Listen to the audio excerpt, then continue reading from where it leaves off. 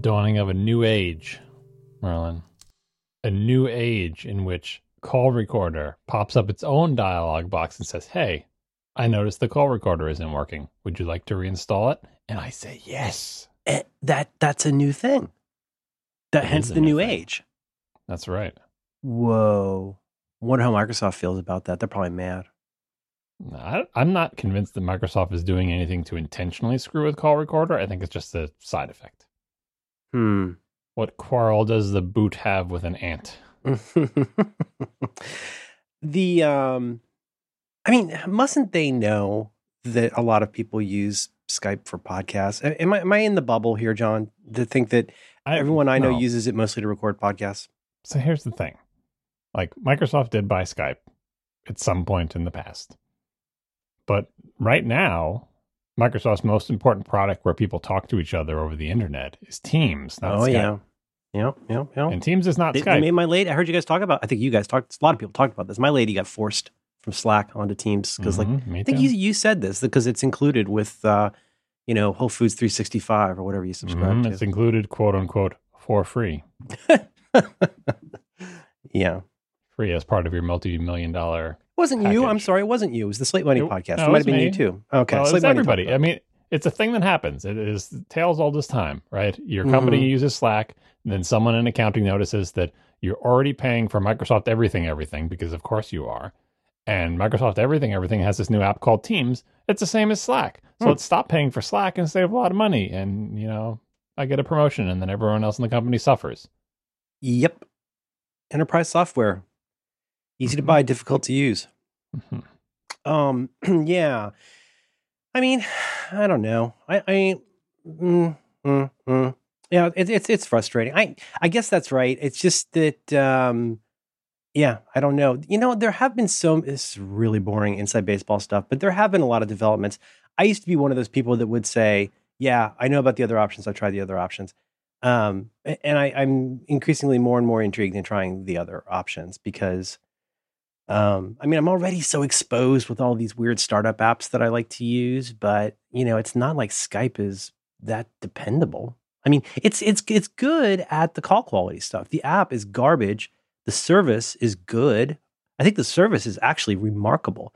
The service itself, it doesn't fail utterly, except in pretty extreme circumstances. But I don't know. What do you think? You think we should be trying different things?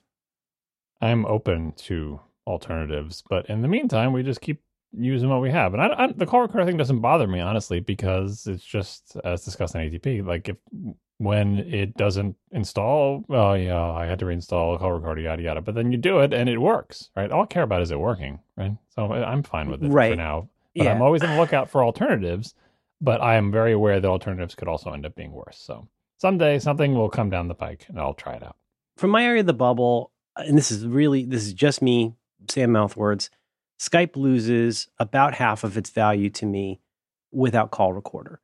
Meaning, I could still use it as just a monitor because I'm using Audio Hijack. I'd love to get to a place where I didn't feel like I needed a 3-2-1 backup strategy to record audio. I would, without call recorder, I would not use Skype. Unless I would not. To. Yeah, I could see using it as a monitor, but this is the thing with Skype is that at least historically, it has been the default standard for dealing with somebody.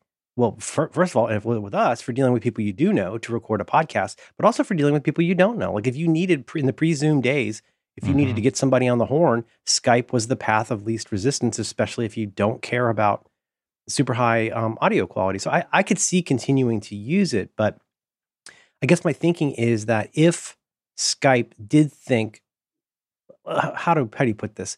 They would have put Ecamm's product out of business a long time ago if they thought it was valuable. If they cared about, they would have made it themselves. And exactly. And honestly, it's a mystery to me what is important to Skype. Is it a bunch of people? Do people pay for Skype to make? I used to remember it was like a replacement for long distance calling for people doing international calls, but that's not a thing anymore. It was the first voice over IP app that a consumer could easily use. Yeah, I don't know. I just assume that it will slowly fade, and eventually one day, Skype is no longer supported. Please move to Microsoft Teams, and then we'll be done with this whole Skype podcasting thing, and we'll all be forced to use something else. And that's the way this world but works. it's just frustrating because, I don't know. It doesn't matter. It's inside baseball stuff, but it's just that I don't know, you do get used to a certain kind of workflow, and then you expect the thing to be dependable. But like a la those companies less than a decade ago that said, hey, I'm going to build we're going to basically build our company on top of what Facebook offers.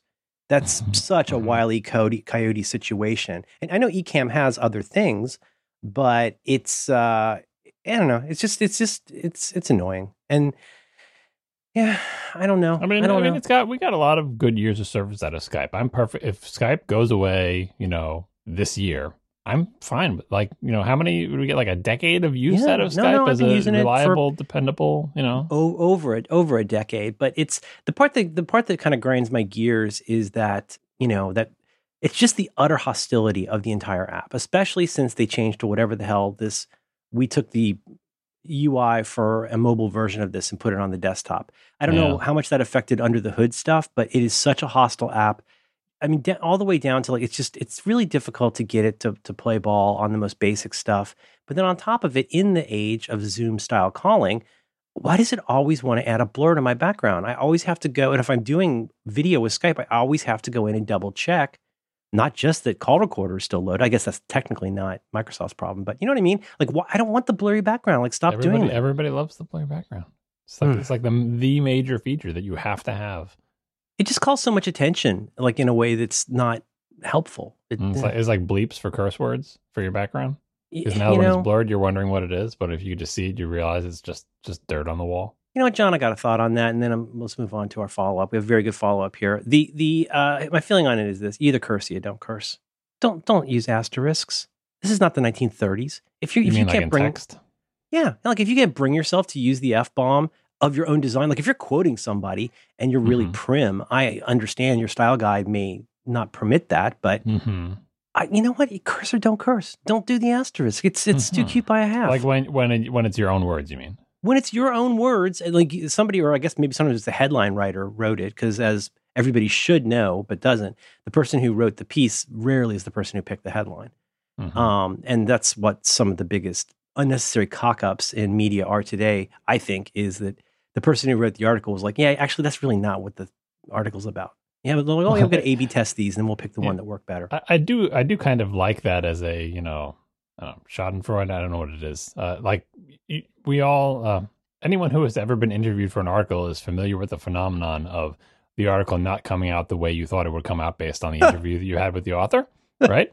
And then the author goes and publishes their article, and then some other sucker puts a headline on top of it that the author thinks that's not the headline that I wanted on this article at all. So it's maybe the person that you interviewed said on at least 2 and probably 4 occasions. I think calling it the angle. Rise and fall of getting things done would not be a good title for your New Yorker article. Yeah, but, yeah. I mean, maybe in the New Yorker you get to pick your own headline. I don't know how that works, but I think they should let Gian Tolentino pick it. She's really smart. The idea that the article author gets the same experience as the article subject. And they're just saying, that's not what I wanted at all. It's like, well, then who is getting what they want? I suppose the editor-in-chief, who knows? Yeah, it's frustrating to feel misunderstood, but that's triply worse when you feel like you're being sort of deliberately misunderstood. And I bet as a writer, that must be even more acute. I mean, but at least it's explicable for a reason. Like I think of it this way: like when I have to explain myself, it's difficult. Right. Yeah, expecting someone else to explain me or anything that I know about in a way that I'm happy with is just never going to happen, because I can barely do it myself in brief moments. And most of the time I write something myself and I'm like, that's not really what I meant. It's close, but it's not really what I meant. And then the idea that someone else is going to write something about me or something I think or care a lot about that I'm going to be satisfied with, it's never going to happen. Would you trust me to that? I wouldn't. No, absolutely not. I'd probably get the bit rate wrong. No, or something. That's your thing, is that you get do that ever so slightly wrong, and it's worse than getting it totally wrong, as you know. Well, I disagree, right? But you get it totally wrong sometimes too. I do sometimes get it totally wrong. But I think what frustrates you, of course, you have to fact check me on this and give me the headline. But my sense is that it is the off by 1 error, which I don't really know what that means, but I'm using it. But it's obvious enough through wording and cadence that you know what I was trying to say, but then I did get it wrong. I think that drives you a little bit crazy. And then eventually you convince yourself that you're getting it wrong was the real thing, and 5 years later, the real 73 folders. Yeah, the real thing is gone. Yeah, exactly. I've been thinking about this for personal reasons lately. Yeah, I gotta go look up the CGP Grey video, and I've got to find like the actual like basis for what he's talking about. You know, that one video where he talks about the two sides, you are two minds or whatever. Yeah, I didn't like that video. Well, I didn't like the Dragon video, so we're even. We can pick one CGP Grey video we don't like. Well, I do. I have been thinking a lot about the Dragon video too. Like, who's going to die before the COVID or vaccine gets to them? But that phenomenon, there's something he said in that I've heard said before, and I do think about it a lot, which is that the way our mind, and I'm not saying brain, the way that our mind works is that we can come up with a reason for why we did almost anything, including when you're having some kind of like you've gotten a rod through your head from a bus accident, and like why you could perceive this but not that, and is the ball in this hand or that hand or whatever, you know, that phenomenon is. I've just been thinking about that a lot. How like sometimes we have a strong feeling, one might have a strong feeling, a strong emotion, and then like the stronger the feeling or the emotion is, the more we come up with the reason, the rational or very fair reason why we feel that way. And I think I do that with Star Wars quotes probably. You know, but pray I do not alter it further. Yeah. That's we're just big balls of meat that we hope work in some reasonable fashion and eventually don't. Meatballs, pork, veal, all the trimmings.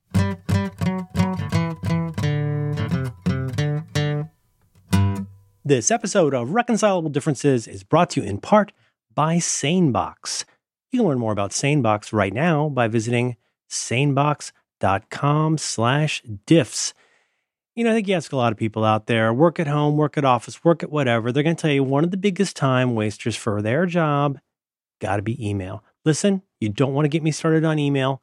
I have a lot of thoughts, but I'll tell you this. It says here that a recent study found that almost 50% of the time that managers spend tending to their inboxes is spent on emails that should have never been sent to them or didn't need an answer. That's almost every email I've ever gotten, and that's a bummer.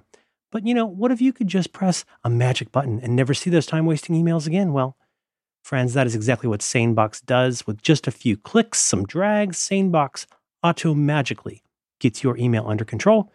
It filters out all the messages that do not need your focus. And you don't even have to switch email apps. What? Because guess what? It works in whichever email client you already use. This is true.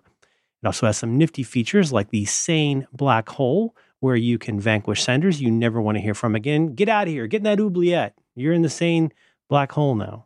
Also, stuff like Sane Reminders for sending email reminders to your future self. Hello, future self. Here's a reminder. SaneBox is really cool. I've used it. And I think the most amazing thing about it is, well, aside from the fact that it does work, is how easy it is. There's nothing for you to learn. All you have to do is drop the relevant emails into a folder and it learns what it's supposed to do with that.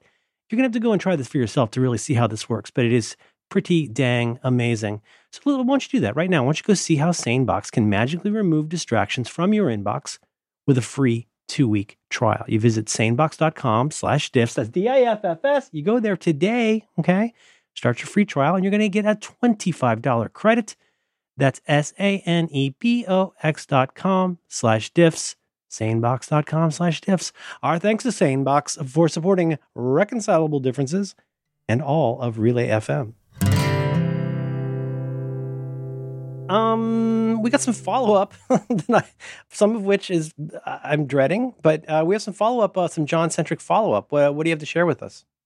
Oh, I guess this is a couple weeks old now. Glasses. I had a whole show where I was fretting about my glasses. And the reason we didn't talk about it that much is I think only like a day or two after we recorded, not released, but recorded that episode, I had a pre-Christmas miracle and my glasses were ready way earlier than I thought they would be. And what was the original, if I could ask, just to remind our listeners, what was the original estimate for John needs his glasses?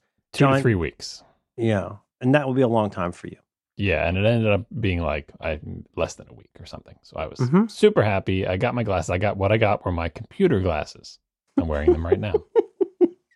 These are the glasses, and this is part of the scholarship that I did related to these glasses. I was, because everyone in this house is either a child who wasn't born when I bought these glasses or is old.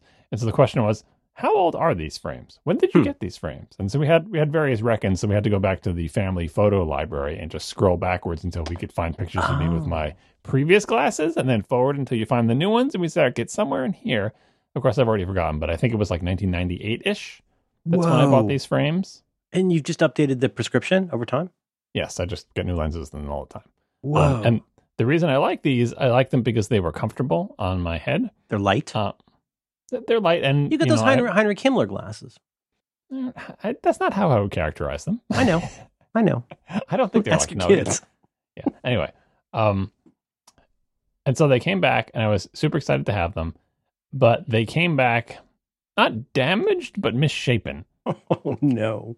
Like they I put in a little them, sandbox and scooted around. I know. I opened the two little, what are they called? Stems? I forget. I looked this up once. Arms. And like it was like a trapezoid instead of not a trapezoid, a parallelogram instead of a rectangle. Oh, right. Because when you open them, they should just they should come straight out of the glasses, but they were shifted like a parallelogram. And I'm like, that's not good. Too wide, or too narrow? No, parallelogram. Come on, shapes. Look it up. I know what parallelogram is. Two parallel lines and two non-parallel lines. Yeah, I know. Right. So the slanty ones are the stems, and the flat side is the part with the glasses. Okay.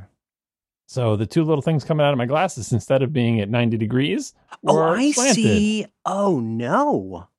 Right. Well, and you're like, okay, well, yeah. So like they were like a little bit bent or whatever. So I was trying to massage them back in shape. So that was problem number one. Problem number two is I put on the glasses and they weren't comfortable anymore. I'm like, what the hell? These are my comfortable glasses. They're the same frames. I recognize them. It's not like they replaced them. You couldn't get a new one of these. They're from the 90s.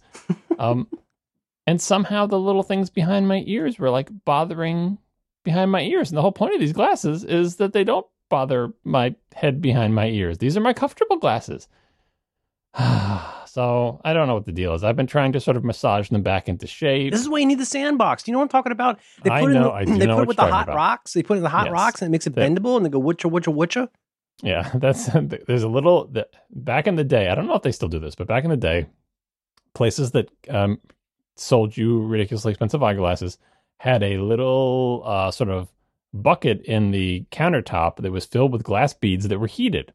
And you would stick the stems. They're not called stems. What the hell are they called? I keep calling them stems. Temples. Arms? Temples. They would stick the little. You talking about You're not talking about the nose pads. Yeah, the temples, I think, are the things that stick out that go behind your ears. Sure, like it's not arms? Oh, you're talking about the grabby fingers that go around your ears. No, the whole thing is called a temple. The whole thing that connects to a hinge. Look it up. Apple silicone. Anyway, everyone knows what I'm talking about. That little sticky thing, they would stick into the bath of hot glass beads, and that would make it pliable so you could bend them. It works better with plastic. I'd love to have one of those for my home. Yeah. I mean, you just stick your hand in there, I suppose. Like you sous vide. Whatever needs adjustment. Yeah. Sous vide a chicken breast in there, like whatever. Your shoes, yeah. Yeah. And again, that works a little bit better with plastic than with metal. These are made of some kind of metal. I'm being very careful with them because I'm not going to bend these and break them because I'm going to break my glasses from the 90s. I'm going to be sad. Anyway, I've got them into a reasonable shape here, and they're still not as comfortable as they were, but I feel like maybe I'm like re-breaking them in. Who knows? Second thing about them is they are my computer glasses. They are for, like, I was insistent when I went in, and I need to be able to see my computer. Like it's all I do all day. Mm-hmm. I'm perfectly fine to have a separate pair of glasses for driving. These just need to be for computer because I spend very little time driving, especially now, and a lot of time sitting in front of my computer. And so these are great for sitting in front of my computer, but and I was hoping they would be like my around the house glasses, but their range is short enough that when I sit on the couch, I can't see my TV because it's too far away. Oh God! Right. So I mean, that's fine. Like I wanted them to be computer glasses, and they are. It's so cruel. And my TV is pretty far away. I have a room, and the way everything's arranged, TV actually is kind of far away. So I'm like, all right, fine, whatever. But these are my computer glasses. That's fine. What I did do, though, is I immediately brought in my other glasses instead of waiting for the insurance to refresh in January because I'm like, oh, no, I can't, I've got to get my TV/driving glasses ASAP. So I brought those frames in, which are not from the 90s. They're probably from the early 2000s. And said, put the distance prescription in these. And I got those back pretty quick, too. I've already got those back. So I used those for driving and TV and these for computer. Now, my driving and TV glasses are also cranked down a little bit. I could tell they're cranked down a little bit because now I'm like hypersensitive to this stuff. That I probably have like 20/22 with these on instead of 20/20. You know what I mean? Mm-hmm. Yeah. And I could tell that little bit of like looking down my road at like street signs at the end of the block and being like, I used to be able to see that a little bit clearer than I can now. Right? It's fine. But But next time I go in, I'm probably going to say, and it's kind of good because with my new driving glasses, I can actually see my computer with my new driving glasses. So he did kind of find like a cool sweet spot. It's more comfortable for me to use my computer glasses, and I do. But in a pinch, I can see my computer with my driving TV glasses, which I couldn't do with my previous one. That's good to know. That's very good to know. Yeah. Right. So I understand why he did it, but next time I'm going to go in, I'm going to like, look, I'm dedicated to the two glasses lifestyle. Just give me the full power for distance, and I'll keep going with my computer. Take as long as you need. I always feel, I don't know, that's another one of those mills like funerals and weddings where you're just like, you just feel like you're going to be ground up in the gears of this industry, and the guy on the other side of the aisle is just like thinking about his boat payment. Like, I always want to be like, take your time. Let's really get this right because I have to live with this for a while. Yeah, my eye doctor guy, we've been going to him for years and years now. I really like him, and he's not as good as my original doctor guy. God, can I remember his name? Oh, I got to do this. All right, we'll find it for notes. Yeah. What was your name? Do you want me to start guessing? Is it Dr. Kwan? No, he was Dr. Tesseract. My mom Dr. knows Lloyd. The name. I'm not going to get it. Anyway, okay. he was I my got doctor. more if you need him. He was my doctor. I remember Marcovici. He was my dentist. Is that a last name? Yeah, Dr. That's Marcovici. your doctor, yeah. I think Okay, I got cool. that right. That was my dentist on Long Island. I ended up my dentist when I moved to Massachusetts. My dentist here went to dental school with my dentist on Long Island. Right, both Jewish men. And you'll be shocked to learn that my eye doctor on Long Island was also a Jewish man. And I can't believe I can't remember his name. That's relevant to the anecdote. I'm just saying, like, if you're trying to come up with names, it was like, yep. Banks, Hollywood, optometry. Soros is behind it all. John, I would love to see you. Maybe we can make this a challenge for the show because we do challenges sometimes for our members. I think we should both explore fun choices for frames. I would love to see you get away from that Himmler look that you're attached to. I would love to see. Can I finish? Okay. What is it? Is it because you think the lenses are small? Is that why it looks like? No, it's the pictures that got small. But in any case, you get your Himmler glasses. I'm glad those work. I'm glad you have comfortable glasses. I would love to see you. You realize my driving glasses are even more Himmler like that. Okay. I would love to see you in like a Bruce Valanche kind of look, or like a Harry Carey. I would love to, like Michael Caine old guy glasses. I would love to see you in some comically large, thick. Now, Bruce Valanche, he has a lot of fun with it. I think he should keep the beard personally, but even without the beard, he's got fun like giant pink frames. You know, I would love to see you in something fun like that. I think that would mix it up. I think your family would enjoy it. I think they would see a fun side of you that you withhold from everybody, including them and me. I don't withhold my fun things. Fun frames? Would you be into that as a challenge for the show? Probably not. Two reasons. Number one, we don't do challenges. We have topics. It's related to what I got sidetracked on when I couldn't remember my childhood optometrist's name. The reason I was trying to say that I like. Okay, you know me. I don't say this. You are now officially old. If you have to stop the anecdote because you cannot remember a detail that is of significance to no one. I'm circling back. I'm just popping the stack here. There's a pin I wanted to say that I liked my eye doctor, even though maybe not as much as was he a Jewish man, John? Maybe not as much as my original. My original eye doctor was a Jewish man. Okay. Maybe not as much as my original, but I like them both because they'd spend a lot of time with you, as you said, and really talk to you about all the things. And when you're talking to them, they're so bored of having this conversation because they have the same conversation with everybody, but they make you feel like you're the first person they're having this conversation with. So I really appreciate that. But because it's COVID time, as I said, I wanted to get the hell out of that place. Oh yeah, because it was indoors, and so I didn't have time for any of that conversation. So maybe post-COVID, post-vaccination, I'll go back and we'll have a longer heart-to-heart about my various options. Anyway, circling back, fun glasses as a thing. I am 100% open to new frames every single time in non-COVID times that I have gone to the eye place. I have looked at frames. I look at frames every single time. I try them all on. I look at them. I look in the mirror. I show my wife. I show my kids. What do you think of this? What do you think of this? And then I get this face. You can't see it because it's a podcast. I know the face. I know the face. And the face says, Nope. No. Okay, and as much as my whole family hates my current glasses, every time I try on a different one, they like them. Because you look like Heinrich Himmler, John. Just wait till I shave my head. Okay, well, he did have cool coats. Now, here's what I think we should do. You know that analogy you like about one slices, one chooses. You know how you like that analogy? It's not an analogy. It's a kind of analogy. It's not a kind. Okay, but I think what we should do is open this up to our members. The members pick They pick. I don't know how we No. work this out. Maybe it's a forced rank voting. Now that's forced rank choice. Now that's a CGP grade video I like. Maybe what we say is somehow it will be chosen. What will be chosen for each of us is 5 different frames ideas for the Warby Parker Company. We get the 5 frames. We photograph ourselves. Okay, we put it online. Now, different people. This is the choosing versus the cutting. Then we put it. We pull the members, and we know how painful that can be. They say you need to go get these. That's how you end up with a very cool Bruce Valanche look. No, that's how I end up with the least worst bad pair of glasses. It's called the wisdom of crowds, John. No. No? I veto this. I'm very sensitive with my glasses. It wouldn't be that expensive. I will get new frames, kind of like Skype. I'll get new frames probably when these ones break or my kids step on them, or they finally. I finally try to adjust them one. Don't put your glasses where kids can step on them. That's a bad idea. Now I have 2 pair. Now I'm vulnerable, right? Because normally they're on my face and I'm good, but now I have 2 of them. So one of them's on my face, but one of them is not on my face, and it's somewhere in the house where my children. Either in your ears or in the box. 2 is 1, 1 is none. Yeah. I get it. Okay. I mean, my glasses are in a case right now to be protected from children, but they're devious. You should see. Good boy. The kids have really ramped up the colonization of my life with their crap. You mean getting into your area?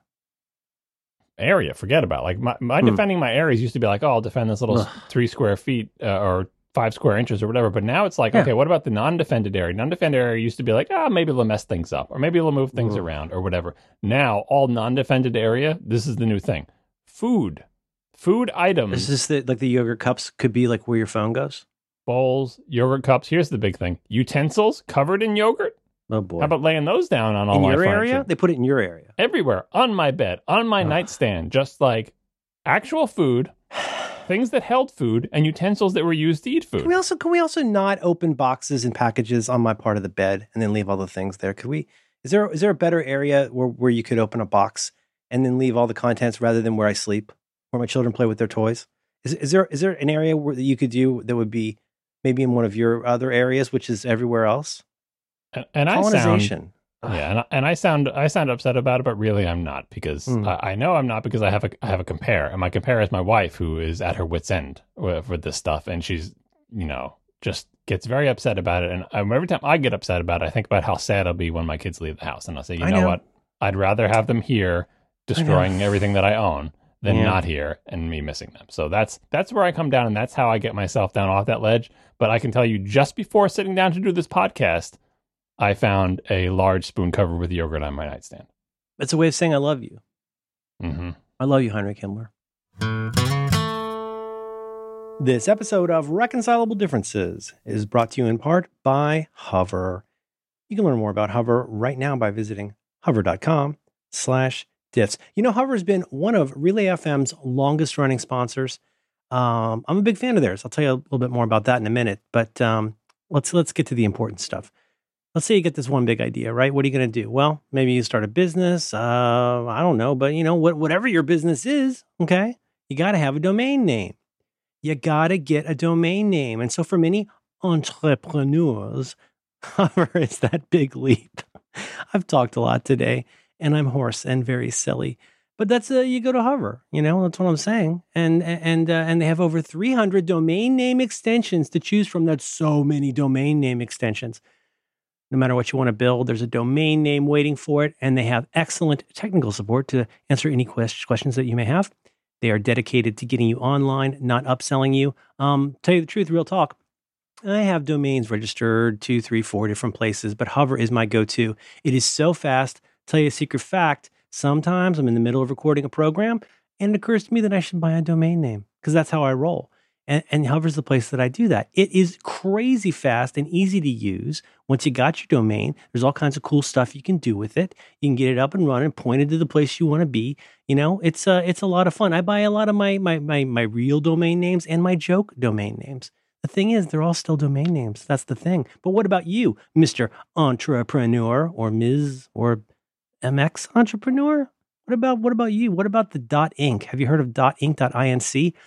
It's a new premium domain extension for businesses that want to be taken seriously. We demand to be taken seriously. Have you checked to see if your brand name is currently available for a .inc? Well, don't let someone beat you to it. You need to get your brand's .inc domain. You go right now. You go to hover.com/diffs. You just go there.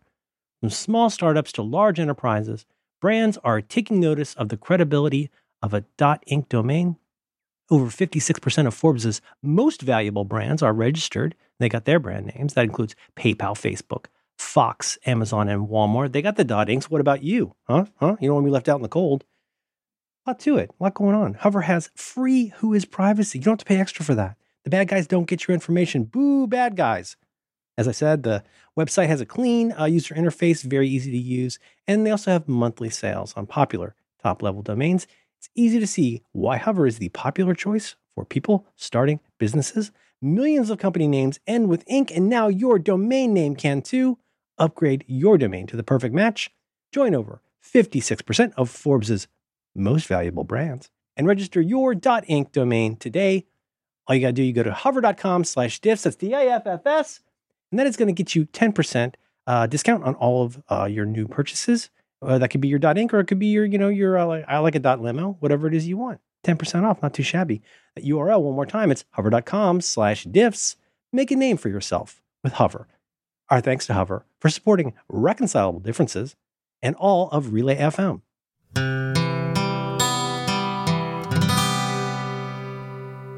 Listen, I think we also, oh God, John, let's get it out of the way. There's a second piece of follow-up that I'm sure our listeners are going to want to hear about. John, what happened with your toe? Many moons ago. This is the stuff of nightmares. It's not so bad. Come on, there's no photos. It's a podcast. Toe. I'm not going to paint a word picture. I'm going to give it to you in pigs and bunnies. All right. Many moons ago, I had a problem with my toe. I tried to avoid the solution that was recommended to me by a podiatrist, and it didn't work. The podiatrist recommended solution was, let's take that toenail off. I tried for months not to have that toenail taken off. Eventually, I had to have that toenail taken off. At the time, I was given the option. The option was I can take that toenail off for you, or I can take it off and make sure it never grows back. And at the time, I asked, okay, because I had pre-done the research, and I knew the way they make it not grow back is to sort of like chemically burn the thing that grows your toenail and say, well, no more toenail. Don't worry about that. But what I asked was, if I decide to not make it permanent, in other words, take the toenail off, but just don't do anything else, what do you think the odds are of this toenail growing back normal? And the guy said, really bad. That's not going to happen. It's like, basically, if your toenail is messed up in any way or has any trauma, it's not going to grow back normal. It's going to grow back weird. It's going to grow back thick, lumpy, at the wrong angle, misshapen. Okay, all right. Good. It's just a toenail. Get over it. It's not. Right. You're looking for, like, I've been going through a lot with Migration Assistant for reasons that might become apparent later. And I'm always, Migration Assistant is not a great experience. I do have tips. But one nice thing is it'll say to you, hey, if you don't want to do this right now, you can always come back and do it later. And then it has pretty good options for saying, okay, this last time, the seventh time, it didn't work. Do you want to keep all the stuff that's already here, or do you want to start over? My point is, Migration Assistant, for all of its failings, makes it clear that you will have another chance if you need it. And I think that's what you're saying to your doctor is like, is this really worth such a permanent solution? Even if it grows back as a Quasimodo toenail. God. I was, you like to know what your options are. I'm amazed that you managed to link that to Migration Assistance. So, well, bravo. I got a lot on my mind right now, John. But I went, this was months ago, and I went with, let's not make it permanent. So let's give this toenail a shot. Even though the guy who was 100% right that this toenail would have to come off, despite me insisting for 6 months that it wasn't going to happen, and it did. Then you smack the believe sign over your office door. Yeah, exactly. I said, all right.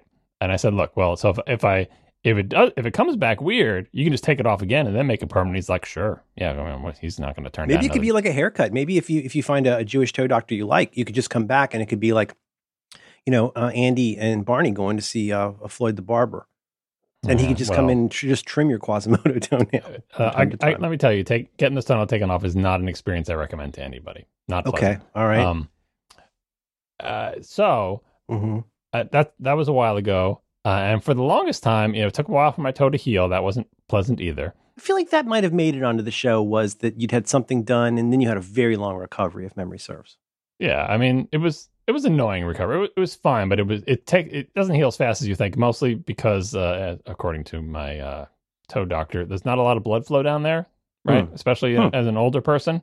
Like your check out toes that don't. Roman stuff. Or That's why your toes get Hims cold. You know, it's not a lot of keeps. circulation. Yeah, sure. So for the longest time, I'm like, well, this toenail's not coming back at all. So forget, like, we didn't make it permanent, but there's no toenail there and I don't see any sign of one. And it's been months. And so I guess it's just like, oh, well, like we didn't do the permanent thing, but it doesn't look like this thing's coming back anyway. So, fine with me. Like it's all healed up now. So it doesn't, Can I ask a problem question? solved. So they remove.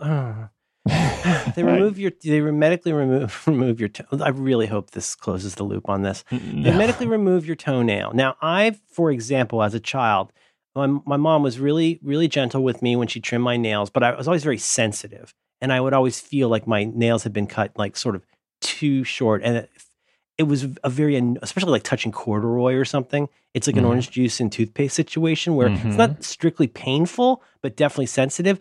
You were all bandaged up, right? You couldn't feel like the rawness of your open Quasimodo toe. Discomfort, pain. Right after it happened, Yeah. you'll be begging for the rawness of your Quasimodo toe. No, it feels like you had someone slice something off of you, which is painful, and it feels like an injury, and not like, oh, it's a little sensitive. Right, like a vestigial tail. Right. Yeah. I imagine that's awful. Eventually, when it healed up, now it is more sensitive than having a toenail there, but not in a painful way. Now it's. Could you get a prosthetic? Have you talked to your doctor about that? No. Okay. You could probably make one out of like a Tupperware lid or something. Depending on how it heals, some people do just paint where the toenail was. Huh? Yeah, they paint with like a. You mean like a Stan Sitwell eyebrow thing? Like you do like nail polish? Okay. Because on a if you regular paint your basis, you toenails, just do it once. I mean, it eventually comes off, but yeah, it's just like painting your toenails. I'm imagining like a Margot Tenenbaum kind of thing. Like you get something, you strap onto there, and then that makes your partner, all your other medical professionals happy because they don't have to look at the Quasimodo remnant. Yeah, it's like eyebrows, like but even Sitwell, better, exactly. Yeah, many more people are looking at your face than are looking at your toes. You put literally really? anything there that looks anything like a toenail, people just read it as toenail. Oh, it looks like nothing to me. Got it. Okay. Yeah, because most of the people aren't staring at your toes, except for the people who are googling for John. No, but please, John, this is. All right. So that was a while ago. And I had just been resigned to the fact that, okay, I had this thing. It got taken off. It healed. Now I don't have a toenail. Big deal. Fine. This is me now. Okay. All right. Huh? Fast forward to like a month ago when I'm looking down at my toe where it doesn't have the nail and I'm poking at it. I'm like, wait a second. That's not my toe. That's nail. You got a little Voldemort head coming out. Not a little one. I'm like, where the hell did this come from? It was like overnight. Whoa, it's There's a miracle. Like a toenail, like not a little bit of a toenail, but like a lot of a toenail. Like nature finds a way. Yeah, like that's amazing. And so was it? Does it? I don't know if a toenail grows up or out. I mean, it's growing towards the tip of my toe. But it's starting at the cuticle like baseline, and then like slowly moving up like a crank up car window. At the longest part, it's like a 3/4 of a centimeter of toenail. I'm like, what? How do we go from 0 to 3/4 of a centimeter of toenail coming out?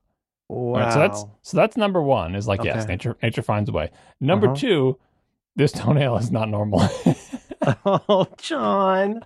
It's not full width. So I feel like that's a problem. Oh God! It sounds like it's very slimming. It's not like it's like the left. It's like the left 3/4. Oh God! I hate this so much. And it's not going straight. It's kind of hanging a left. Cattywampus. It's kind of hanging a left. Okay. And it's also not entirely parallel to the surface of my toe. Okay. Oh, sounds like you pop a wheelie off of it. That was a month ago. A month ago, you noticed new growth. So now I've got my eye on it, and I'm like, what are you up to down there? I got an eye on you. Right. Okay. So I mean, clearly, it's not like even if this thing continues along its current path, it's not going to cover my toe like a regular toenail. But its current path is screwed up anyway. So you were warned. Yeah. No. So. I feel like the podiatrist is like what is that? Like Cassandra, the one who condemned to tells everyone what's going to happen and no one believes her. Oh yeah, 100%. Yeah. Yeah. Anyway, that's Oh, that's my him. my toe doctor is not named Cassandra, but might as well be. Yeah, that's a Greek. I think it's a Greek name, not a Jewish name. The question becomes now. I imagine you must have developed a little bit of an attachment to your Loquazi. Now, are you going to be the kind of monster that goes in and says, I can't have a hump on my toe. Get rid of this 3/4 width toenail. Well, here's the thing.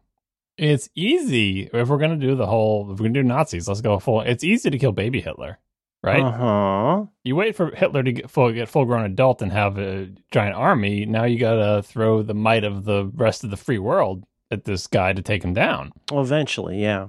So right now, I've got a little baby Hitler toenail, right? Okay. And if I did decide, okay, this toenail is going wrong, we need to go back in immediately and say, A, get rid of this little turdy baby thing because it's messed up, and B, give me the permanent thing because it's clear my toe is not, going to be putting out good toenails anymore, right? Mm-hmm. I could do that, but that would mean voluntarily going back in to have another painful procedure during COVID time still, right? Mm-hmm. And I don't want to do that. There's risks. Yeah, I see what you're saying. Right now, my toe feels fine. It's got a weird little mini toenail thing going on, but I don't care. It doesn't hurt, and it's fine.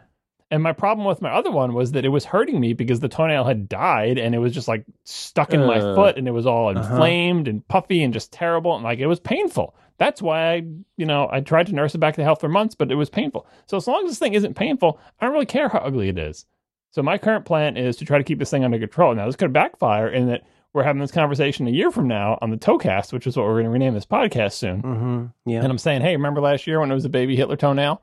Yep. Should have killed it then. Should have killed it then. And I was all like, yeah. And now it's like a full-grown monster and it hurts again. And now... Well, who knows how it's affecting everybody else? There could be some virality to the toenail. It might be spreading around a lot of bad ideas, not just to other toes, but to other parts of your body. Who knows? You might have gotten introduced, as you say, some bad DNA into the situation. That's and now you're going to have to hope you can convince the Americans to finally do something by 1941. I think when I first put this toe update in here, I did have some concerns about my good big toenail on the other on the other foot. Oh, yeah. I thought it was rebelling, like exactly like you said, getting some bad ideas. Yeah. Mm-hmm. Learning about things on the street, right? Absolutely, from you, Dad. In the schoolyard, right?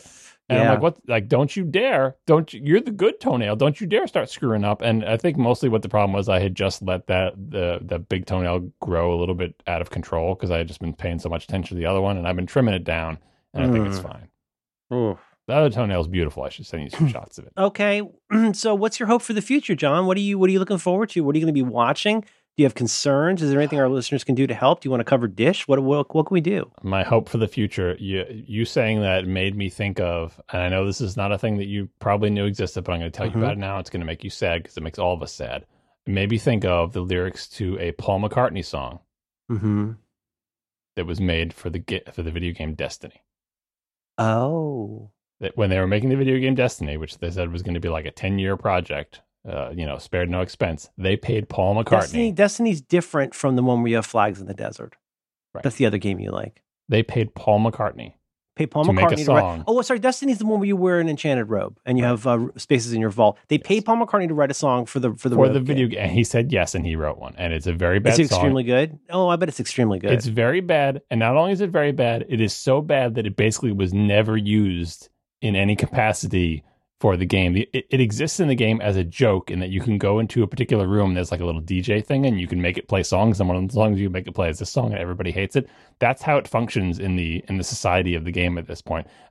Who knows how much money they paid him? And does Paul McCartnney do this? Can you just go to Paul McCartney with a huge amount of money and say, make a song for... Sort of like a cameo, but for his career.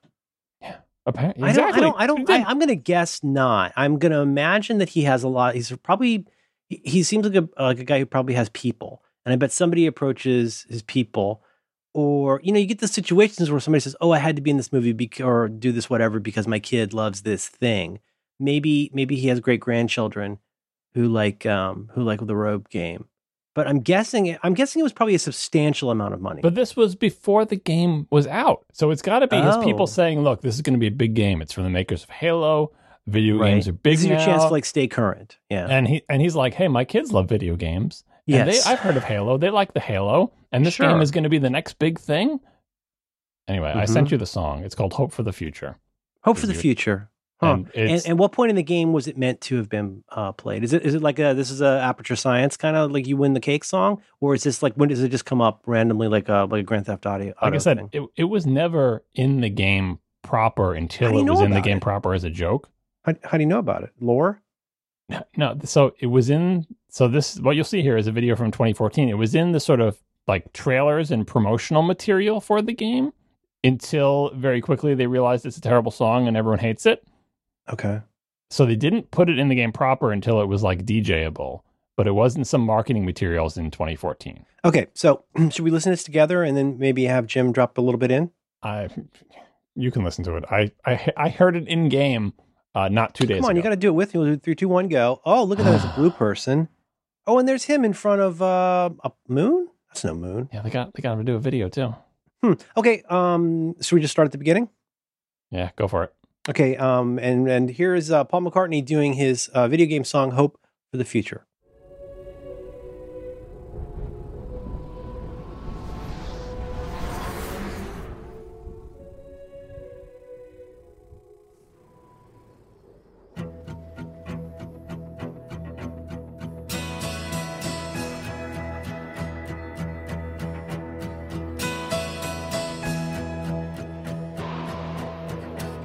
Some hope for the future,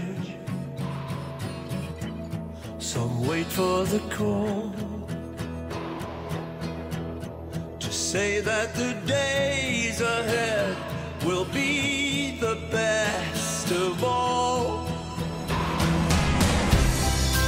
We will build bridges up to the sky,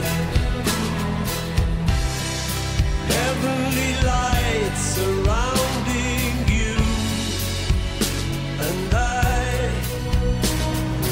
Hope for the future, it's coming soon enough. How much can we achieve? I mean, it's not good. Okay, I paused. Hope That's for cool. the future. That's cool that he's doing that. It's coming soon enough. They're gonna build a bridge to the sky. Mm-hmm. No, it's a terrible song. Good luck hiring an engineer that would build a bridge to the sky. You know, is that an analogy? Did you see how they had the bridge on screen when he said bridge? This is a quality video as well. Oh, Leo pointing at the screen. Mm. Yeah, this is cool. This looks like a fun game. I don't know why Gladys is in it. Was Gladys in the original Halo too? That's Gladys not is the name of the everlasting gobstopper that wants your cake, right? fun. Those are called ghosts. Ghosts, little guys. like in Pac-Man. They do come in different shapes, but that Well, is the default. a lot of men do. Shape. Yeah. Okay. Okay. Well, John, thank you for sharing your toe update with us.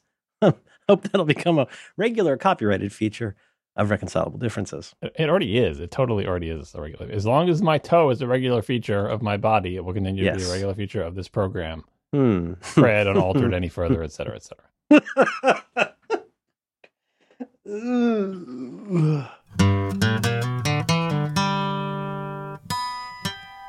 This episode of Reconcilable Differences is brought to you in part by Hawthorne. You can learn more about Hawthorne right now by visiting hawthorne.co. That's HAWTHORNE.co. You know, it's that time of year when a lot of us are thinking about making some changes. Maybe you're thinking about making some changes, huh? Maybe you've considered perhaps improving your self-care routine. It's not a euphemism. You need a routine for self-care, and it's time for a change. But, you know, it's tricky to know where to start, but lucky for you, that's where Hawthorne comes in. Hawthorne is a premium tailored personal care brand. It's making it easy for guys to feel and smell their best. It all starts when you take their quiz. They ask you stuff like, what's your favorite drink? How do you like to spend a night out? Do you smoke? All the kind of stuff that, at first you're not really sure, why are you asking me this? But then you get the results. And they have all kinds of ideas for ways to make you feel and smell your best. It's crazy to go and look at the results. They ask you stuff like, do you go to work? Do you have a job? And I had to say, well, kind of, but not really. But the results were really interesting. And they sent me a box of this crazy great stuff, these personal care products. And I like them all, but I'm only really using some of them because they've kind of been heisted by my family. I still am allowed to use the scent that they sent me. It's a wonderful aftershave smell. That's just the way I would like to smell. I love stuff like their shampoo, their body wash, and like I say, a lot of it has been heisted by my family. I'm glad they're enjoying it and that they're finding a good routine for self-care, but still, not cool. Just because I don't really have a job doesn't mean you can steal my Hawthorne. They can just have that. The quiz is quick and easy. You get results, and then they send you stuff. Yeah, they send you a bunch of stuff that just smells real good. It feels good. It's really cool stuff.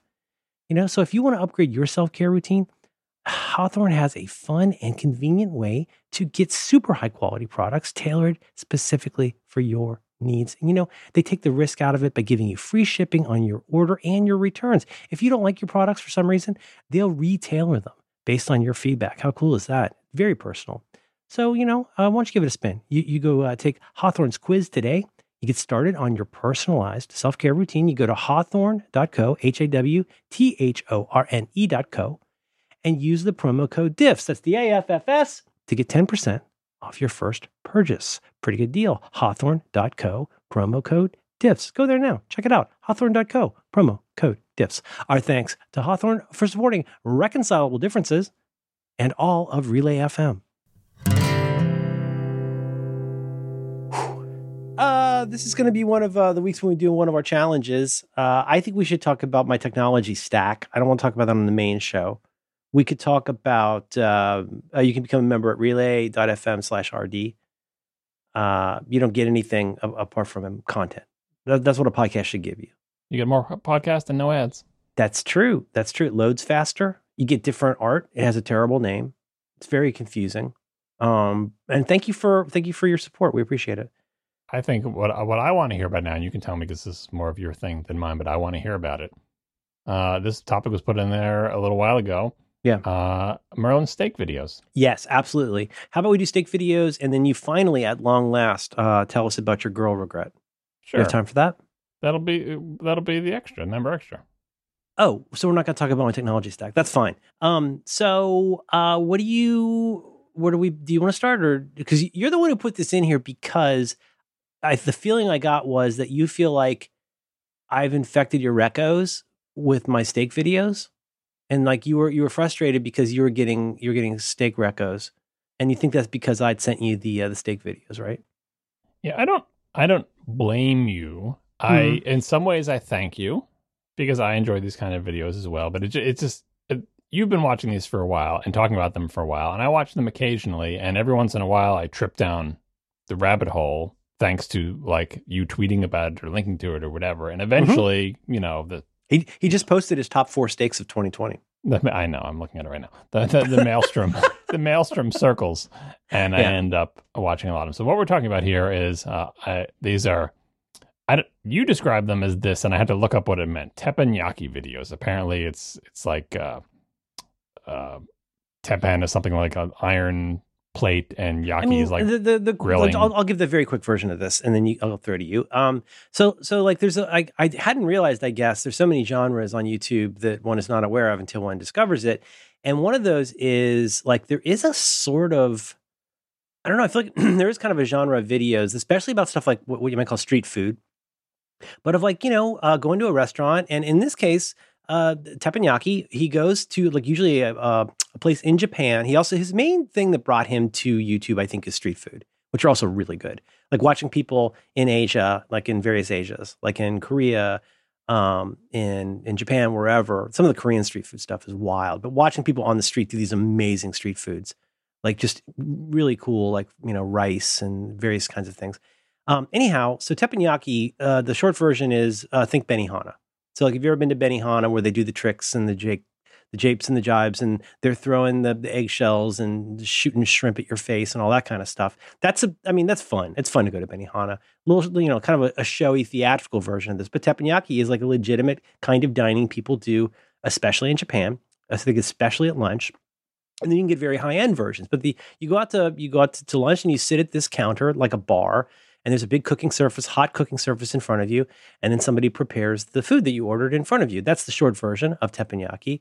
And that's mostly what you need to know. And I discovered these videos and found them weirdly engrossing. And they're just, the videos that I watch are just mostly videos, especially from this one guy, of going out to usually lunch, sometimes dinner, gets a beer, and then he watches the person make his steak, and then he prods it with the chopsticks, and then appears to maybe take a bite, but that's not on camera. That's Teppanyaki videos. Aiden Films, I believe, is the guy link in the show notes. I had to go to the Wikipedia page again because I hadn't memorized it enough. Teppanyaki is derived from teppan, which is the metal plate on which things are cooked, and yaki, which means grilled, broiled, or pan fried. That's right. So like yakitori. And Benihana is do they still exist? Was a U.S. chain of restaurants where they do this, where you come in and you sit around a big tourist flat piece event of metal. dining. It's fun. Yeah. You sit around a big flat piece of metal that gets hot, and then a chef comes out who either already has your orders or takes them then, and then that chef cooks everything. It's like a performance. It's like Farrell's ice cream for grown-ups. Yeah, everything that you're going to be fed is cooked in front of you on that big hot metal thing, and there is they serve it to you on a plate on the spot. Yeah, they try to do fancy things, so they try to be entertaining or whatever. And the food is usually Asian inflected. I don't know. Is Benihana supposed to be Japanese? I've never been to a Benihana, so I don't know. I mean, it's pretty straightforward. It's like all the sorts of proteins you would imagine being grilled. It's basically you order what protein you want. There's usually rice with it. There's some kind of vegetables involved. And obviously, it's a little bit different in Japan, where rice is served, I guess, a little bit later. The fried rice is served after the protein stuff. I don't know enough to say, but I'm not here to slag Benihana.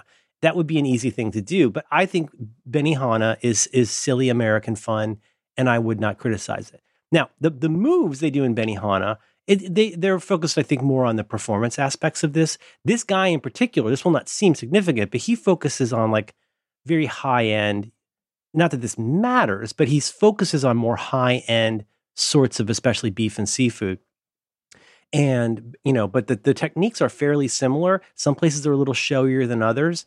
But I freely admit that pitching you on watching hours of videos of a Japanese man cooking a steak does not sound that interesting.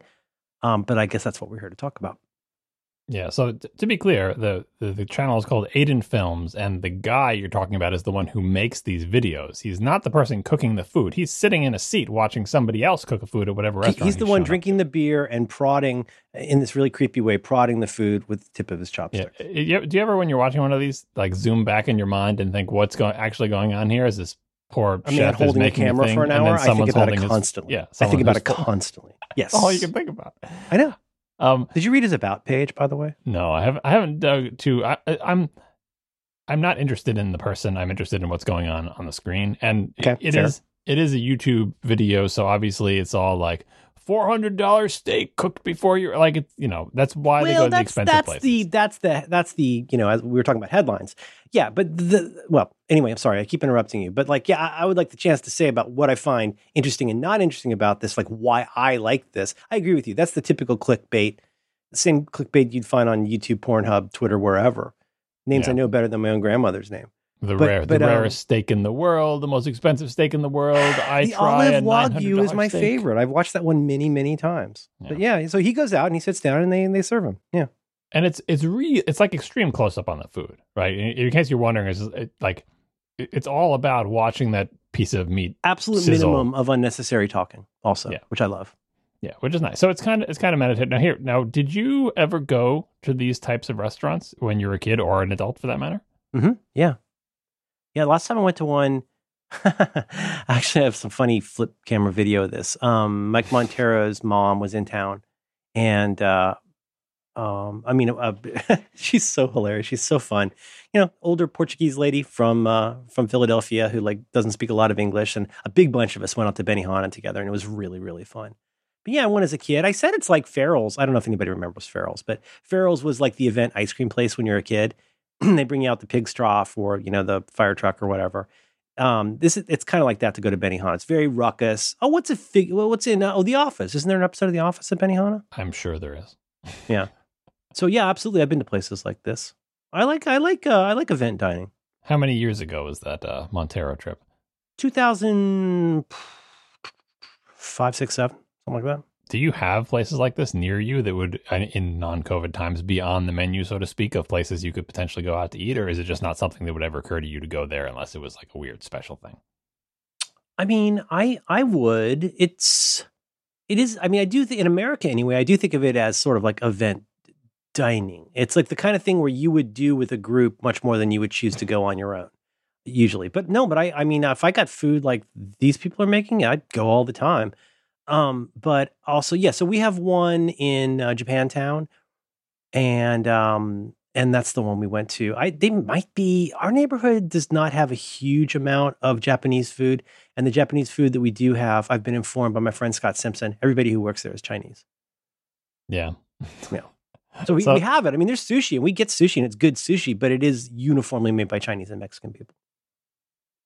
So we had, when I was growing up, first of all, we didn't have Benihana. And then kind of like we didn't have Walmart or Kmart. Lots of things that were around in the rest of the country were not on Long Island where we were. But then at some point, maybe when I was 10 or 11, we got a store in my a restaurant in my local town called, and this is another memory hole thing, it's kind of like Friendly's versus Friendly, the restaurant, which the restaurant used to be called Friendly, but everyone called it Friendly's. And eventually they just added the apostrophe S to the actual name. They had to. It becomes one of those Berenstain Bears kind of things. Yeah. They had to give in. So the name of this restaurant was either Gasho of Japan or Gashos of Japan, and I have no idea which one it was. I doubt that we were able to. Where did they fall, if you can remember? Where did they fall on the spectrum of like fine dining to entertainment?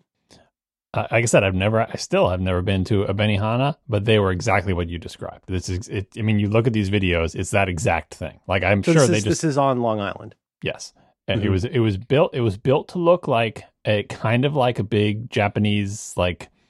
You know, I know what you mean, like one of those Japanese thing with the tall, pointy roof and the wood beams and everything, and inside it, just like there is in every single one of these playing restaurants. Some Ching Chong Bing Bong music in the lobby. Yeah, no, totally. But it was very Japanese themed. They gave you green tea, and whoever makes these teppanyaki tables, like that's just like a standard part. And I'm sure they're in Benihana and they're in a local place that we have near us that has them. But that's what it was. And they came and they did all the things. Like you watch these videos and you see them do all the things. I'm like, I saw that thing in Gasho of Japan when I was 10. Just to be clear, things like, so there's a style of cooking that's involved here that usually involves somebody using two, depending on who the chef is, what the region is, they're using two spatulas is the popular way. And then they'll frequently use a knife and stuff like that, occasionally use chopsticks, but almost everything is done on the same hot surface. And you can tell different areas of the surface have different intensities of heat. The area in the middle that's super brown is usually where the superheat is. But then, and you do see these similarities across almost all of these. Like there's so many similarities to the way they scoop up the oil or the way they always do the salt at this point and then the pepper at this point, all these kinds of things. Do you use that copper thing to get some steam in there? All these different things. But the theatrical part comes out of, if you're there for the Benihana style stuff, there's lots of, what I remember as a kid going to these places was the guy going like with the pepper shakers, like making like a rhythmic drum thing. And then there's almost always some element of throwing for the Benihana style places. You throw something and you catch it behind your back.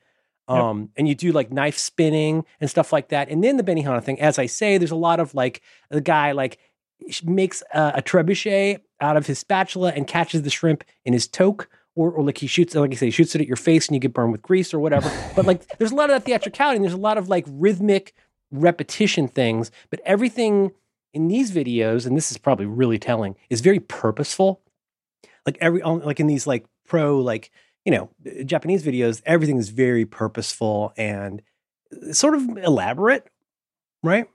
But I think that's what people remember is the shucking and jiving and joking. They usually, at like all these things at event dining, you find one person you're going to pick on, and that kind of stuff. And there's all the bits and like, even distributions of food and he gets one more grain of rice or whatever. And that's like part of the bit. Shokus, what's it called? Gashos. Or Gasho, Gasho, possibly apostrophe S of Got Japan. It. Not a gashapon. Get the Japan in there. It's kind of amazing that like just like these tables are standardized, the things that they cook on, that routine, whoever came up with like the original ingredients of that routine, it has lasted like half of our entire lives, 20, 30 years, right? That they're the same bits. Like everything you just described, I'm like, yep, seen it. Like it's all the same stuff. It's like the Jungle Cruise at a Disney property. Like each Jungle Cruise conductor, including our friend David Sparks, did that. They have their own bit that they settle into. But like the real bit of the Jungle Cruise is it's a really lame ride where you can sit down. It's very fun. And if you get like a good guide, you know what I'm saying? But it's like variations on a theme in a lot of ways. They're all going to pull out the fake pistol and shoot the fake hippo at some point, or near the fake hippo. but like, there's certain points, fixed points in time you got to hit, but it's the theatricality that each chef or Jungle Cruise director, not Julie, your Jungle Cruise director, brings to it. When you say? Yeah, and like, unlike the Jungle Cruise, they do have a job to do as well. Like, it's not just entertainment. Like, the Jungle Cruise person isn't also driving the boat, right? The boat just goes, right? And so they actually have to make your food. Now, I've always been impressed by when I get a good one of these people, like a Gasho. Occasionally you get a really good one. Some of the things they do, you mentioned knife spinning and stuff like that, there are degrees of difficulty. Sometimes you can see like this guy like missed the week when they did knife spinning, and he's just gonna do like he does the compulsories. Like, I've done enough knife spinning to get the minimum points required, but it's clear that I have no flair for it, right? Or the throwing people, like it's like you said, taking the spatula and throwing a shrimp onto someone's plate, throwing it onto the top of your own hat. If you're game and someone has had a few drinks, throwing it into their mouth. That's the hot grease splattering thing, right? One of the other major components, it was interesting when I was a kid, that I think has fallen out of favor for reasons that are obvious, I think, is making a big fire in the middle of the table. Do you remember that one? You'll still see that. You'll see an onion tower sometimes. What they do now instead is they take slices of onion and make a little volcano. They take one big slice of onion, then a smaller to make a little cone. Then they put a little oil in there. They light it on fire, and you get this pathetic little puffy. Oh, look! You're talking about an actual on Teppan. Gasho, would do conflagration.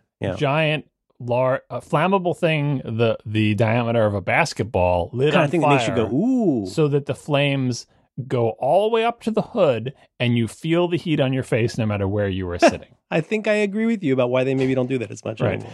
Now. So. At Gasho, so you mentioned this being event dining. The thing my family had when I was growing up is that when it's your birthday, we go out to eat, and the kid who's the birthday gets to pick the restaurant. Oh, right? That's so cool. Unfortunately, my birthday is New Year's Eve. And if you ever try to go to a restaurant on New Year's Eve, not a good time to try to go to a restaurant. Especially with like the hectic family and poor planning would be like, oh, it's your birthday. We're like, oh, I'm not going to a restaurant New Year's Eve. So we'd always end up going at like, a few days before, or maybe sometimes a few days after, depending on how the schedule lined up. But for a long run there, I picked Gasho every single time. Oh, really? Because it was event dining. Cool. And we'd go there. I would go there literally once a year. Man. Yeah. I would go there once a year on my birthday. And we'd go there, and my brother, who's 6 years younger than me, we'd bring him along as well. And he had been there so many times on so many of my birthdays, but he was terrified of the flame. Right? Oh, sure. So every time they got to that point in the routine when they were going to do the flame, he would drop his napkin on the floor and pretend to go pick it up. And he would stay down there until he heard the big flame, and then he'd come back up when it was safe. It's adorable. He's got a PhD now. I'll always remember his fear of the flame. But yeah, they stopped doing that because presumably they're burning some people's eyebrows off, or some lady's hair caught on fire or something. You know what I mean? Sure. But it was really big, and it was, very exciting. And then, the throwing of things, the egg where you catch it on the side of the spatula to crack the egg, that one? Oh, absolutely. And listen, just to be clear here. So the Aiden Films guy, you're not going to see that many onion, what'd you call it? Onion volcano? Like I have seen, because of Recos, I have seen a fair number of those, and some of these guys are just incredibly confident and talented. The kind of confidence that comes out of like, I've done this egg thing so many times. Yeah, I can even do it wrong and make it look good if that's part of the bit. Like that level of control, like the Pete Sampras of spatula eggs. But that again, you don't get that as much with this guy. I'm not immune to those. I will occasionally dip into one of those and just be like, wow, that's what we were just describing is how it manifests in America, because it is event dining, entertainment, so on and so forth. And by the way, one of the other fun aspects of this is like the chefs that did this, at least in Gasho's, but in most of the places that I've been, spoke very, very little English, just enough to make the Jungle Cruise jokes, right? Yes, and enough to find a willing victim to chuck a shrimp into their face, right? Like happy birthday, but they knew very little English. Happy birthday, Sir Kisa-chan. Yeah. And the other thing is, like, they have to do this routine over and over and over again. And they very often didn't look happy about it. But they were so skilled at it. And it's like, are they serious because they're like concentrating? Maybe or is this like there? Are they in a sweatshop? Like, is this? Yeah, exactly. Yeah. So anyway, with the Aiden Films one, when you see people doing it in Japan, like you said, it's not as theatrical, but I think it's a different kind of theatricality because they're I not agree, trying yeah. to be, It's not showy. yeah. I mean, it's but, not, no, I'm sorry, it's not exaggerated. They're not doing like, there are some where you will see, and actually some of the super high end ones where obviously they've got the baller. They've got the like Culinary Institute Pro. But by and large, I do think these are, and I could be wrong. This could just, again, this is another Monty Python situation. I don't know enough about what I don't know about Japan apart from the stereotypes that have been provided to me. But my sense is he often says in the title, such and such dollar Wagyu steak lunch at blah, blah, blah. And my feeling is that in a COVID time, this would be a place you would take somebody for like a fancy business lunch. And you probably would not hold a camera up for an hour while you were there. No, and especially with the prices they're giving, right? They're real costly. I mean, a lot of these are like over $100, over $200 for lunch. Right. And when you see the chef doing it, you're mostly just seeing their utensils in their hands, maybe. And it's so clear that they are treating this $300 steak like it's $300 worth of steak and are incredibly skilled in how they cut it up. Every single thing that they do is deliberate. And there are times, and I know this is why I think you might like this. Well, maybe in some universe is like, you go like, oh, that portion's not right. Or, oh, that was a little bit uneven. Or, oh, there's still that one little sliver of fat that, oh, you got it. You got the piece. Oh, wow. Like you're way ahead of me. Like you are paying attention to every single bit of this.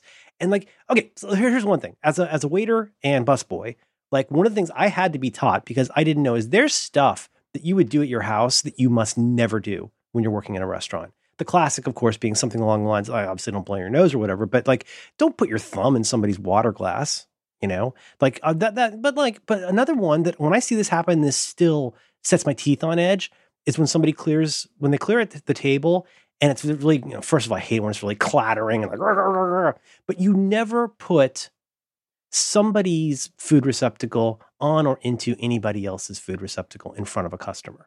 So when people come up to, it sounds dumb, but like once you start noticing this, it drives you bananas. It's one of those, like you see one roach, you wonder if there's 100, but they come and they grab your plate and they stick it on somebody else and they're carrying like 6 plates in a pile. You know, it's like a hotel room. I should feel like I'm the first person that has ever been in this room and probably the only person that ever will be in this room. That's the fantasy of the hotel room. And the fantasy of the restaurant is that like, you're taking care of me, right?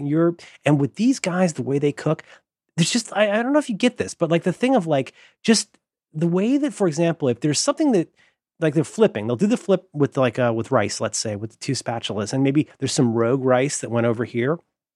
And there's always a judgment call on whether to scoop that rice back into the pile or shoot it aside. And every time they shoot it aside, I'm like, oh, that's so cool. And they put it in the little like garbage trap over on the side.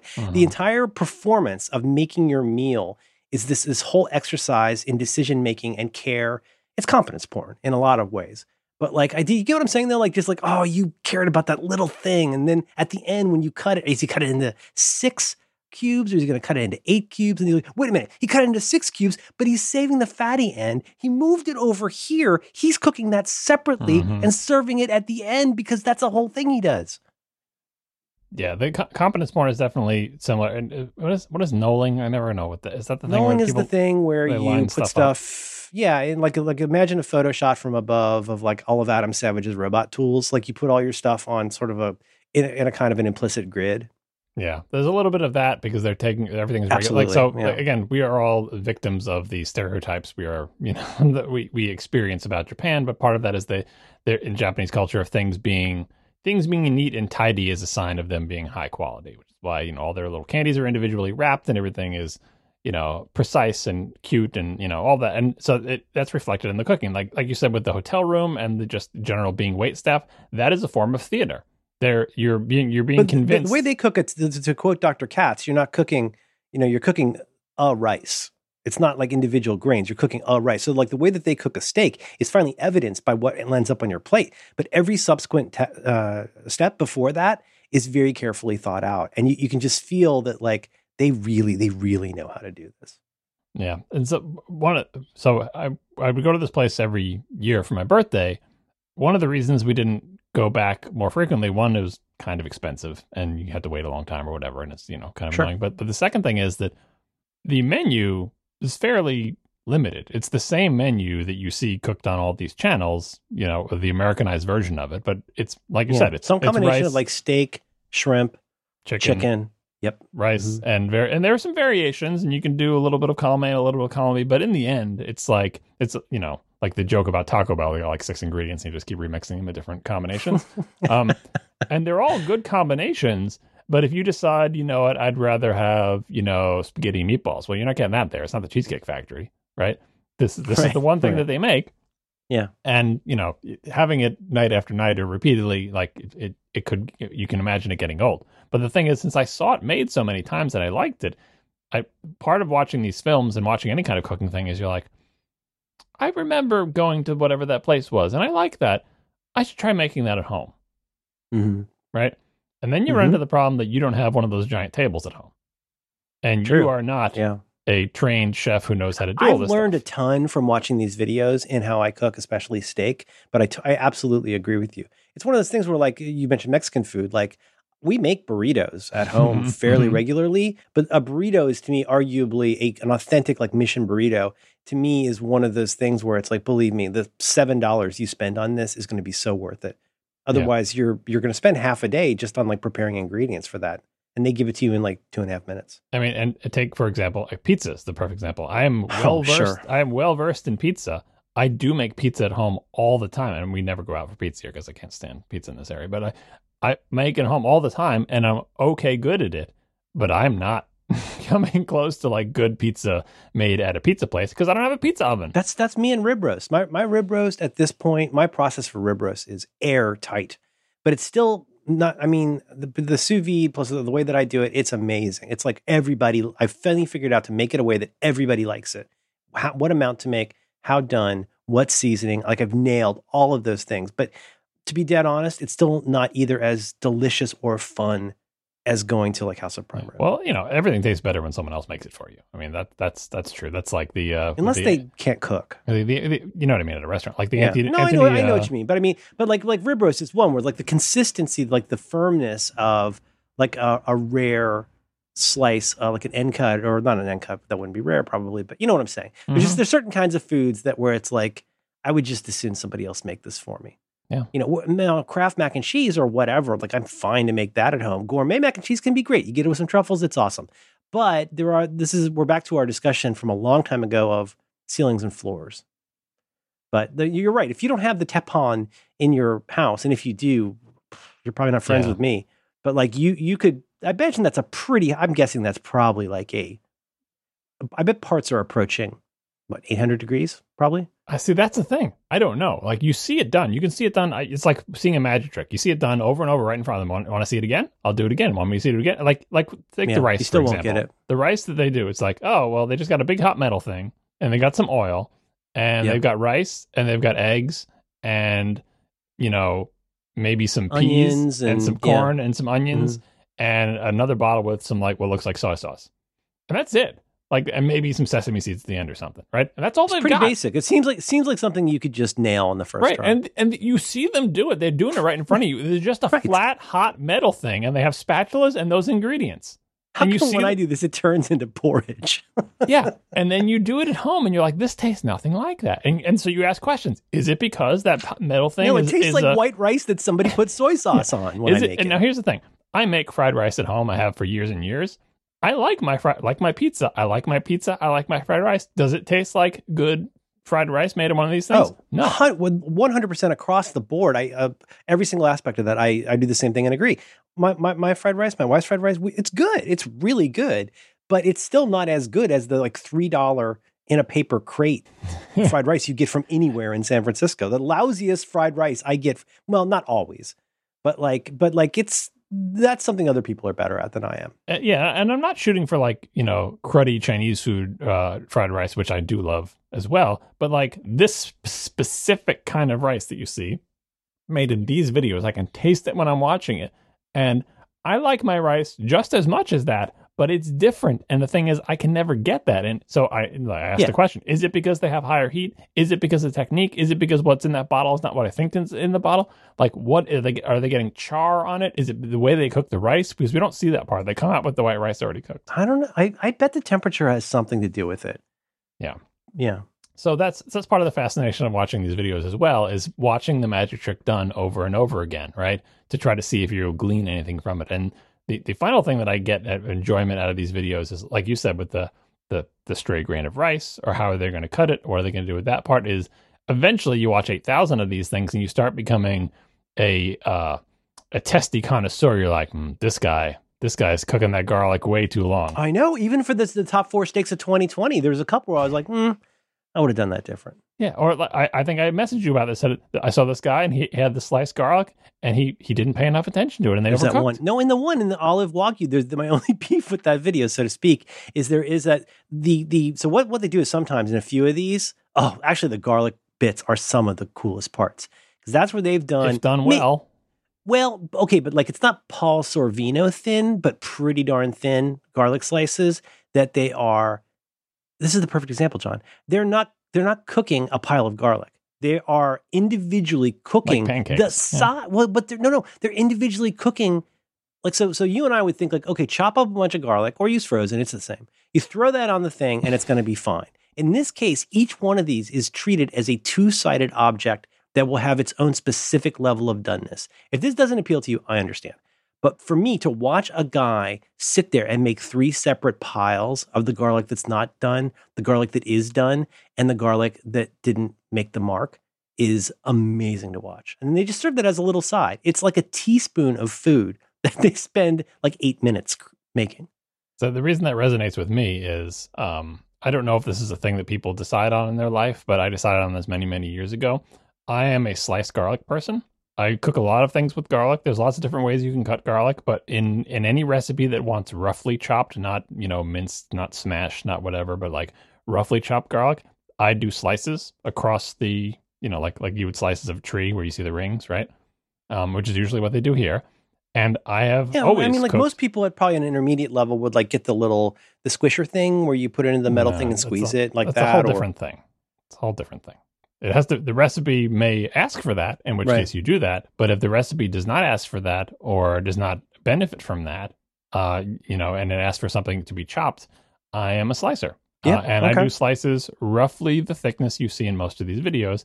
And I have always individually hooked the pieces exactly like you see here. Like, probably like a 1/16 of an inch. Yeah. I mean, you can vary, but like that technique of cooking them and being aware of what side they're on and flipping them individually and doing all that stuff, that's just a way of life. And my gachos never used any garlic. So the first time I ever saw this garlic being cooked like this as part of this is when I started watching these videos.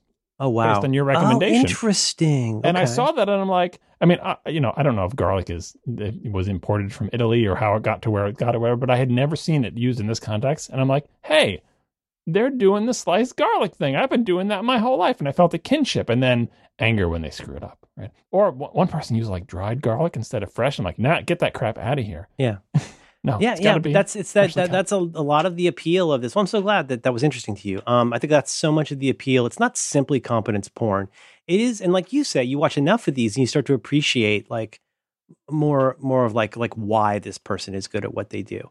And and I actually really have learned a fair amount from this that I can apply like with a cast iron pan and stuff like that. One thing I realized is as much salt as I put in my food, as much salt as you put in your pasta water, I've started using more salt and it's made things a little bit better. It's putting on the salt at the right time is really important. You do not want to salt ever, mostly probably kind of, it depends. But you usually do not want to salt a big piece of red meat and then have it sit around before you put it on.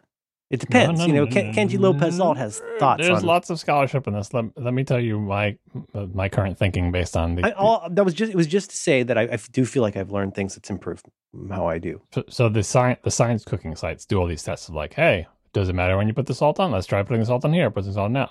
I'm a big proponent for red meats of putting the salt on a day ahead of time, letting it sit in the fridge.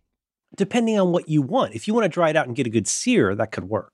No, but I want what do they call it? I don't know if they call it osmosis or what it is, but what I want is the salt to go into the water and the water to if you want to get the middle of a piece of meat salty, you have to put the salt on it and let it sit there for a very long time, for the concentration to even out. Do you rinse it off before you cook it? No, because it'll be gone. It will be in because the salt will dissolve in the liquid, and the liquid will disperse throughout the meat, and you will get it uniformly salty across the whole meat. But that takes hours, right?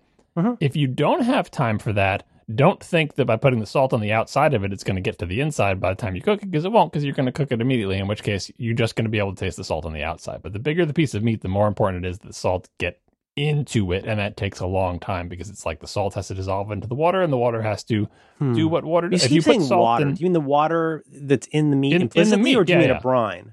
No, I mean in the meat. Like the meat itself has a larger percentage of water, like any living thing, right? And if you take salt and put it in any piece, like imagine a pot of water and you put salt in the corner. Well, it doesn't stay in the corner. Leave it there for 5 hours. Eventually, the water is uniformly salty.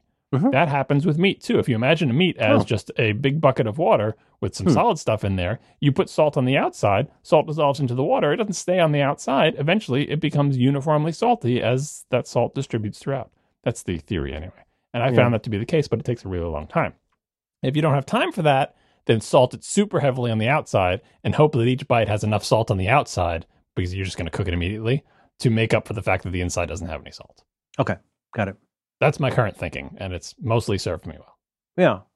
Yeah. Like I said, it depends on what you're trying to accomplish, and like what time you have. Whatever it is that you have heard, whatever it is, not you, but whatever one has heard, whatever one enjoys, whatever one prefers. Like you're going to find the exact opposite of that. The second you say that, the exact opposite of that, people like are going to come and they're going to yell, and then so apparently and possibly a third exact opposite of either of those things. You're going to get all these turns outs. Do what makes you happy. But I do feel like this feels like it feels very mature as an art, like what these folks are doing. And I don't know, man. You could call it competence porn. I like watching people who are good at what they do. And again, there always has to be a COVID angle. I think in the absence of going out to eat and traveling and stuff like that, it's really fun to get to watch like this little viewport into another world of a meal that I would personally, pretty much every one of these, I would love to have that meal. Like, I don't know if I'd watch this if it was just about like beets. Although I have never had one of these extremely fat marbled Wagyu beef style things ever in my life, and I have a feeling that that's too much fat for me. The stuff you get in America is, as usual, a jam up and a little bit overrated. I know you're the guy who's supposed to make sure you buy an iPhone case that didn't used to be alive, John. But if you can handle it, people, some of the most interesting stuff involves seafood. It's not going to be for everybody's sensibility, but I'll just say, maybe skip the lobster ones, but watching what these guys do with shrimp is crazy. Like if you think the stuff with a beef steak, a solid piece of cow, is amazing, watch what people do with like 4 different kinds of seafood. So they'll have like, you know what I mean? There could be oysters, there could be all these different things that need to be prepared in totally different ways for totally different amounts of time. And then on top of it all, they get a big, I guess you call it a prawn, like a giant shrimp. And watching, like, you know, the first time you ever have to like peel and devein a shrimp, and by vein, we mean we remove the poop. But anytime you have to do that for the first time, it's like each shrimp, as with opening an oyster, it feels like each one takes like 15 minutes. And then you get better at it and you develop a technique. You go twist, pull, turn, zip, bop. But like in these guys' case, this incredibly sharp knife, what they're able to do with like 3 slow, deft moves is just a wonder to watch. And then or fast. But then they could do it fast, but like a lot of times it's just like they're not doing it faster than they need to. And there's a time associated with each thing, right? It's so crazy. Some of these things need to be browned a little bit and then steamed. Some of these things need to be grilled and then moved to the side. You know what I mean? It isn't like this. The steak part is difficult and takes a lot of expertise, and getting that sear right is such a challenge. But if you're ready to go to the next level and you got the stomach for it, some of the seafood stuff is absolutely incredible. Skip the lobster ones unless you're really ready for it. That's part of the competence part, because in these tables, like, you know, they seat, 12 people around them. So if you're a party of 4 or 5, you're going to be there with some other family all around the same table. And this person's taken all of your orders and hasn't written anything down, and is going to say, you want your steak medium well, and like has to monitor this time while these steaks are cooking and moving them around. And have everything come out at roughly the same time. The kids' food can't come out 15 minutes after the parents. Yeah, that was one of the, I said with fast with the deveining, because one of the things, like, especially in America, everyone has huge portions, for a giant full table around this thing, there'd be a million shrimp that have to be deveined. Oh, And God, it was you're like right. Instead of 2 large prawns shared by 2 people. It was like an assembly line where you'd have the fork and the knife and go, right. And like, it was like in a machine where you'd pull one over, slice, chuck, and you'd slide it into the finished pot. Slice, chuck, slice, chuck, slice, chuck. Fastest than you've ever seen. And the people in these videos are doing it much more carefully on larger, more expensive things. But I saw one recently where it was like, yeah, deveining, but also they're going to cook the head separately and the body part and all the little feeties. Yes, good all point. the little feeties separately. I don't know what those things are called. Yeah, and then they'll serve that as like its own, kind of thing. Like I said, with slicing off the fat. Mm-hmm. But yep, like I saw it's that one as well. It's very economical, I guess, where it's like there's no wasted movement, there's no wasted food, there's no wasted time, and it's nothing. It's also not hurried. Like, you know what I mean? Almost all of these. Part of what makes it amazing is that makes it so, one might say, relaxing. I mean, there's a reason that I wake up on the couch and these videos are still running, and that's because, and I've learned that if I feel I'm learning, I'm growing. Mm-hmm. If I feel the impulse to wind down with 1 or 2 teppanyaki videos, I've learned to interpret that as my mind telling me it's time to go to sleep. Right. So I will watch these to just kind of hang out and unwind. And sometimes I'm just not up for the challenge of a TV show I keep meaning to watch. Like every episode of The Mandalorian, I'm savoring and watching 2 or 3 times. And I'm not going to jump into that.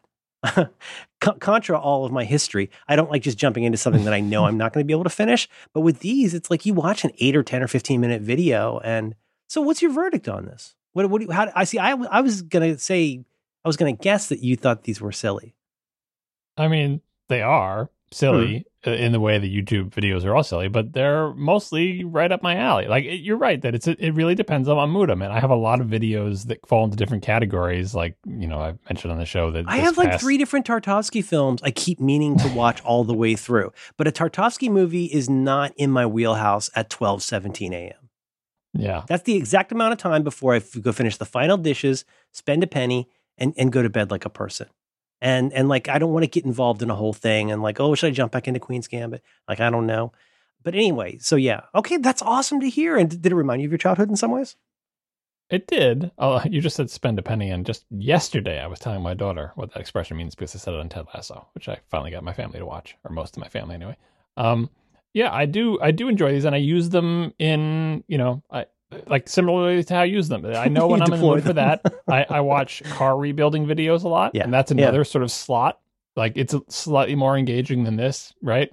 It also depends on how hungry I am, right? Because it's a food-related thing, right? So I do enjoy these. I've always watched cooking shows from the youngest age, so it's not surprising that I would like this. But it also made me think of my childhood. And we do have a place like this near us back when we were still going to restaurants.